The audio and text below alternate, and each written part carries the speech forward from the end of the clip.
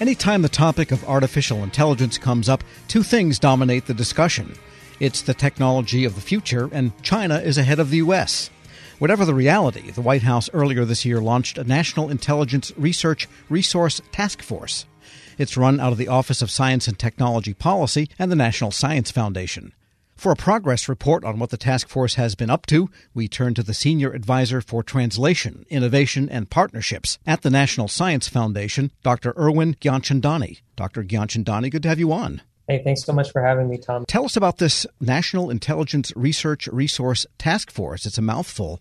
And what's the charter, and what have you been up to so far? Sure, absolutely. It is definitely a mouthful.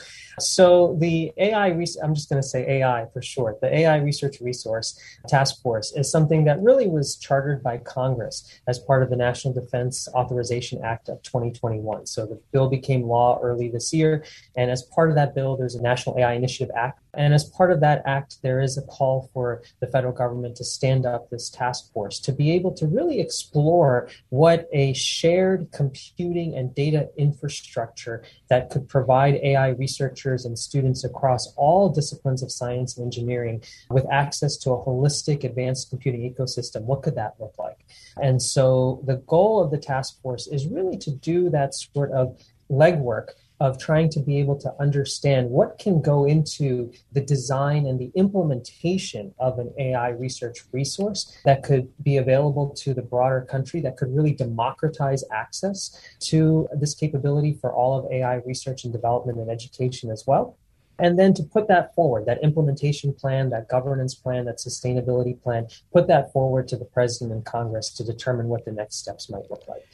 So the task force launched back in June of this year, and we are sort of on a bit of a shot clock, if you will, to try to develop the implementation plan, get a first draft and interim report within a year of that date, so sometime next spring, early summer, and then have a final report in place by sometime next fall, so November or December of 2022, if you will. And, of course, the immediate question comes up, since this was part of an NDAA, but that's not always fully defense-related items that end up in the NDAA. Does this idea encompass both military and intelligence uses along with civilian uses, or is this more civilian-oriented that you envision? Well, so that's a great question, Tom, and I think that that's really something that will be up for the task force to help define scope. I will say that Congress was really, I think, mostly focused on how do we democratize access to the cyber infrastructure, that is data sets, high quality representative data sets, that is an understanding of advanced computing capabilities. You know, if you think about AI today, what fuels the AI revolution that we're seeing today? It's access to data and it's access to advanced computing, whether it be high performance computing or supercomputers or access to cloud computing or hybrid models of computing or new and emergent forms of computing like neuromorphic computing and so forth, right? And so I think they were really interested in trying to see how could the broad constellation of academic researchers and students, so all different institution types, research primary institutions, community colleges, minority serving institutions, how could they get access to these sort of core critical elements, if you will, to be able to fuel AI research and development? And in particular, how could we ensure that anyone, anywhere, regardless of what community you're in, regardless of what institution you're affiliated with, regardless of your own personal background, you could have access to this type of a resource. So I think that your question about military versus civilian is a great one. I think we initially, anyways, in the task force discussions are very focused on the civilian access to this type of a resource, but we are certainly trying to keep an open mind in terms of our deliberations as we move forward. We are speaking with Dr. Erwin Gyanchandani. He is the Senior Advisor for Translation, Innovation, and Partnerships at the National Science Foundation. And what about the data and access to data? Because a big challenge for many researchers is simply having what is the latest and greatest data set that is both useful to what it is they're researching and also has the lack of bias or the inclusion that is needed in so many AI applications. Yeah, I'm so glad you asked about that, Tom. And I'm so glad you asked about sort of bias, and personal privacy actually is another factor here, thinking about civil liberties and civil rights too when we think about the data sets, or just more generally the research that's enabled through this type of a research resource. And so as we're having these conversations on the task force, one of the things foremost in our mind is, what are the plans that would allow us to be able to provide access to data through the resource? But at the same time, how do we ensure that any recommendations also take into account responsible privacy enhancing techniques and capabilities and approaches? And how do we ensure that whatever we do, there are ground rules in place for user-based permissions, there are ground rules in place for data portability, and there are ground rules in place for de-identification of any personally identifiable or other privacy elements in the data sets themselves. And, it may well be the case that sensitive data might not be provided through the resource given legal and policy restrictions, but anything that is provided has to be subject to these privacy enhancing techniques and these sorts of governance attributes that I just described. And do you envision people coming to this resource when it is established at some point in the future and using it for their own commercial purposes, if that's the purpose of it, since a lot of it will have originated as a taxpayer resource? Or is it primarily aimed, do you think, at federal needs for artificial intelligence? Yeah, so Tom, that's a great question. And I think it's one that we want to see sort of where the task force goes over the course of its deliberations over the next few months. I should note that all of the meetings of the task force are open and public. This is a Federal Advisory Act committee, and so they're noticed. We put out notifications in the Federal Register. We really want folks to engage with us in the meetings. We've had 2 now that were each about a half day to 3/4 of a day long. And we had a number of folks from beyond the task force who attended and asked questions and so forth. And so I think getting that diversity of perspectives is really critical. The other thing that I'll also note that's very relevant is we just issued a request for information. Actually, not just. We issued it at the end of July, and we recently extended that RFI period through the beginning of October. And so we're really looking again for inputs from all different stakeholders, all different perspectives, regardless of sector, regardless of background, to help inform our thinking and to really come back to your question about who should have access to this particular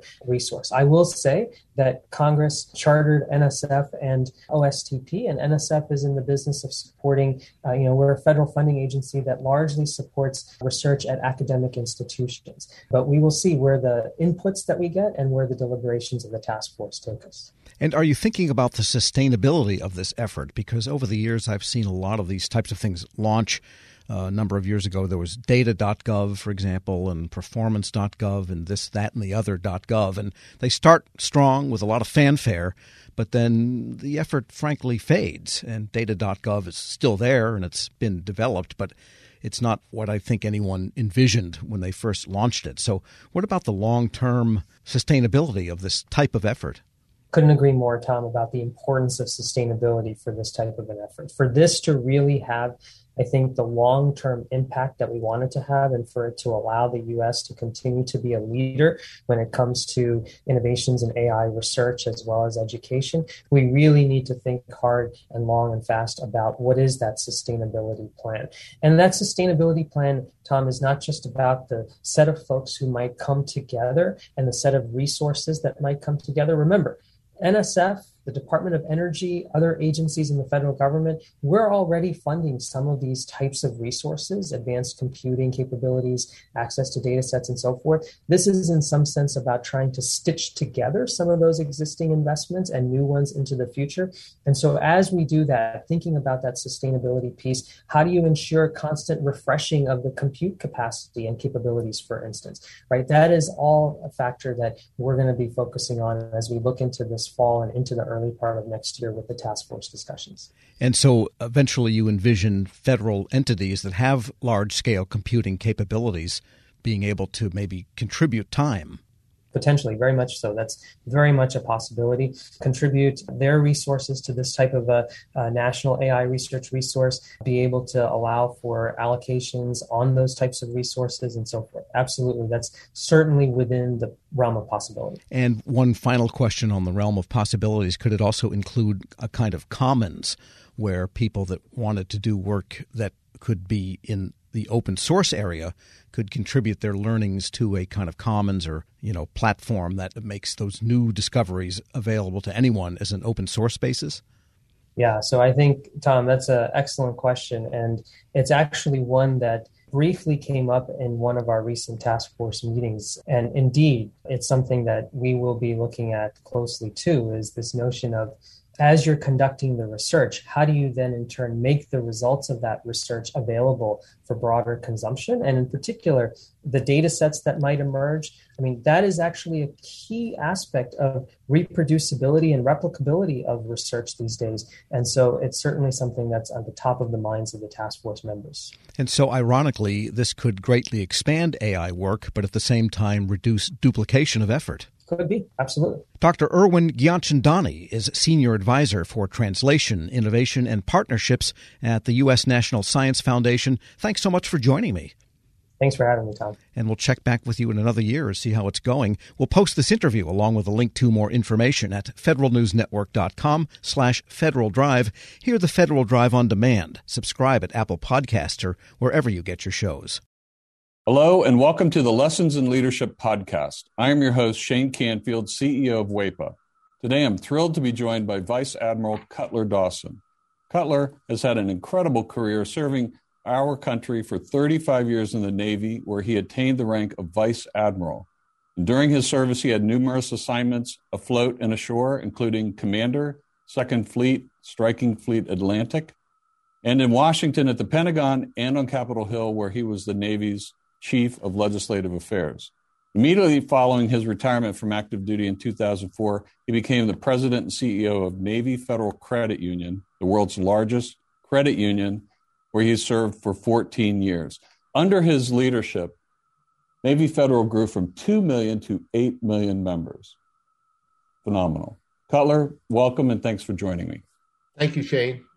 You've had a fascinating career across both military and the private sector. Can you tell us a little bit more about your background and your professional journey? Well, I started out at the Naval Academy, where I graduated in 1970, and then, as you mentioned, spent 35 years in the Navy with 6 actual afloat commands. The first one was when I was 27 years old. I didn't know enough to be scared of anything, and it was probably one of the highlights of my career. And then after I retired, after 35 years, I went to work at Navy Federal Credit Union as the CEO, where I spent my next 14 years. I'm currently retired and enjoying life, and it's been a great run for me. How would you describe your leadership style, and how's that developed over the years? My style has been quite consistent. I believe, and I've learned this in the Navy, that you have to go to the deck plates to see what is going on. And you have to learn what your people do and how they do it, so you can help them to be better at it and more efficient and more productive. It's something that you need to do all the time. I remember I used to tell folks that you don't want to retreat to your cabin. And what I mean by that is the longer you're in a position, the less you think you have to get out and about.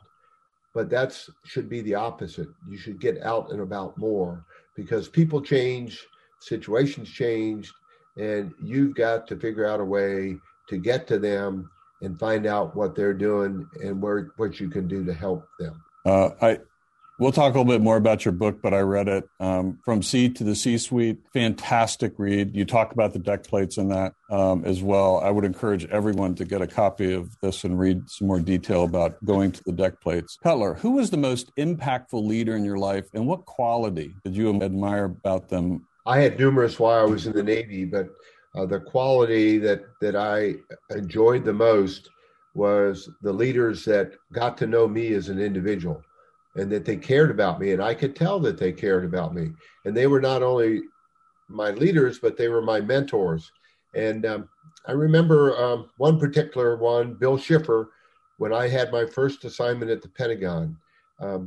I would go in to see him with my problem of the day. And I knew that he had numerous problems of his own, but he would stop and he would focus on me and he would make me feel like I was the most important person in his world. And I tried to do that throughout my career. But really, it's about caring for your people. Cutler, in reading your book, there was a quote you used to inspire those people that work for you. And it really got my attention. And it was, you are the captain of your own ship. I wonder if you can talk a little bit about what that means and how it was useful to you and the leaders you were developing. Absolutely. What I mean by captain of your own ship, when you are the captain of a ship, sometimes you're in the middle of the ocean and you don't have anybody to turn to make decisions. You don't have anybody to turn to ask, what should I do now? You have to be the captain of that ship. And I translated that into, let's say, Navy Federal's organization, where I would tell branch managers that I said, you are the captain of the ships of Navy Federal. You're the ones that are facing the members or customers, as others call them, every day. And you have to make decisions without a lot of guidance in some cases and without a lot of time. So be the captain of your own ship. Step up, make decisions, do what you think is right, and you never can go wrong. I think that is so important. And you have to give your people a little bit of latitude to take some risk as well, because there is risk for them in doing that and risk to your organization. That's right. And I mentioned that I took command of my first ship with 5 years in the Navy, and I was 27 years old. Well, my boss had 32 years in the Navy, and his guidance to me when I first met him was, Cutler, you do the right thing, and I'll back you up all the way. What a wonderful way to spend an assignment with backup and guidance like that. What great advice. It's clear leadership is a topic you're passionate about. You wrote the book we mentioned before, From Sea to C-Suite. Can you tell us a little bit about that project? Yes. When I was at Navy Federal, I would tell sea stories as parables to get my point across.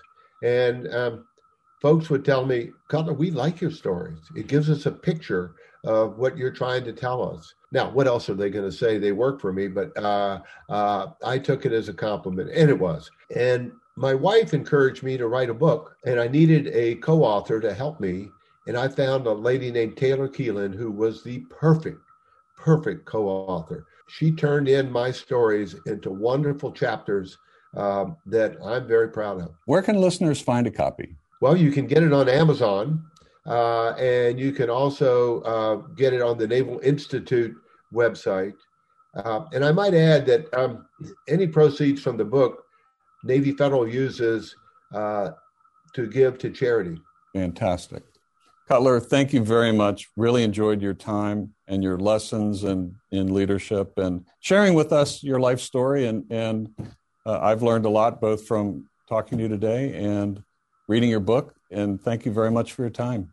It's my pleasure. And I would like to add one thing, if I could, Shane. During my assignments in Washington, D.C., I gained the utmost respect for the civilians that work here every day. They're hardworking, they're dedicated, and they have my eternal gratitude. I got to come and go from the Pentagon. They stayed every day and worked in Washington when I got to go out and enjoy being at sea. Perfect. Thank you. Yeah, WEPA serves civilian federal employees, but your comment is well taken because the interaction between the two is continuous, it's nonstop, and it's critical. So the career civil servants, as well as career military, our country would not be where it is today without them. I totally agree. And I can tell you from the U.S. Navy standpoint, we couldn't operate like we do without them being the backbone of what we do. Thank you very much for your time today, Cutler. And to everyone listening to Lessons in Leadership podcast, we'll see you next time. This episode is brought to you by Zelle. Whenever you're sending money through an app or online, it's important to do it safely. Here are a few helpful tips. First, always make sure you know and trust the person you are sending money to. Second, confirm you have entered their contact details correctly. And finally, if you don't trust the person or your recipient is rushing you to send money right away, Think twice before sending money through an app or online. Grab a 30-day free trial of Live by Live Plus, and you'll get unlimited skips, commercial-free music, and all of the podcasts and live streaming events you can handle. Visit livexlive.com/podcast1 to learn more and start your free trial.